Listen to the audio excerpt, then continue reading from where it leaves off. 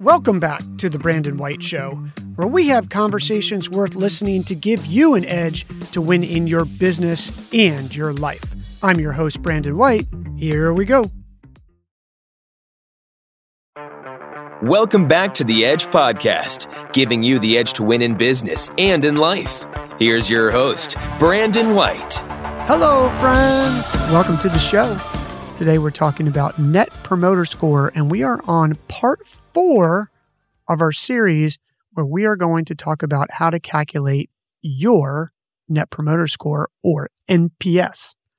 First thing you need to do, if you haven't done it already, is send out your questionnaire.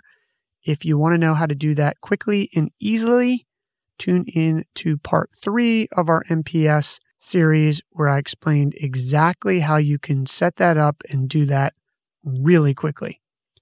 Number 2, once you have that, and you do already, download your scores and get them into a spreadsheet. You can get them into Google Sheets. You can get them into an Excel file. If you are an Apple aficionado, you can use Numbers. Whatever spreadsheet is your choice, you can use, but get that data in there so that you can get the responses and put it into a formula that can calculate it easily so that you're not doing this by hand. Number 3, in the spreadsheet, you want to identify your promoters, your passives, and your detractors.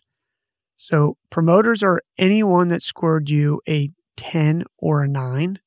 Passives are anyone that scored you an 8 or a 7, and detractors are anyone that scored you a 6 through 0. Again, these are the 3 categories that your data gets divided up into. Again, a 10 or a 9 rating is a promoter, an 8 or a 7 is a passive, and everything below 6 and under is a detractor. Now, what we want to do is add up all of our responses from promoters, passives, and detractors and turn them into a percentage. And once we have that, and we have the total number of responses that we've received, we can easily get our NPS score. And to calculate that, it is pretty simple. We subtract the detractors from the promoters, and we get our NPS score. In summary, it's the percentage of your promoters minus the percentage of your detractors, and that's your NPS. Let's go through a quick example to bring this to life. Let's say we have 100 responses to the questionnaire that we sent out. We have 70 promoters, 10 passives, and 20 detractors. That's 70 plus 10 plus 20 gives us the 100 responses. If we convert those into percentages, we have 70% are promoters, 10% are passives, 20% are detractors, and we take our promoters minus our detractors, that would be 70 minus 20, and that gives us an NPS score of 50. And there you have it, folks. It is that simple.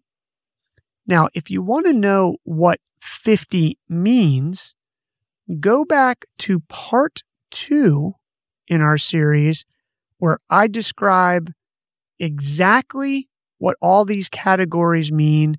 And as importantly, I go through some industry statistics that you can use to compare the industry that you're in against your peers. In part 1, I went through why NPS was so important, and you can go back to that if you like as well.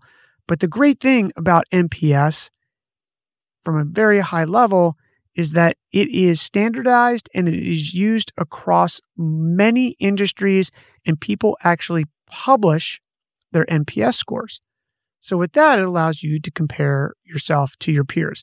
I also want to say that an NPS score is not a static thing, meaning, yes, in our example in this case, the NPS score at this moment for company X here is a 50.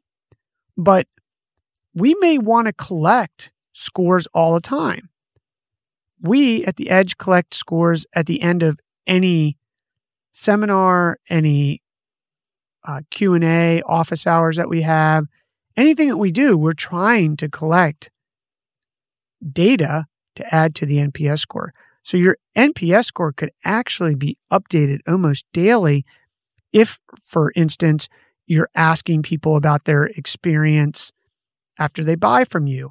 You're every day sending out some emails of people who have used your product or services, and it's been 30 days since they've used those things.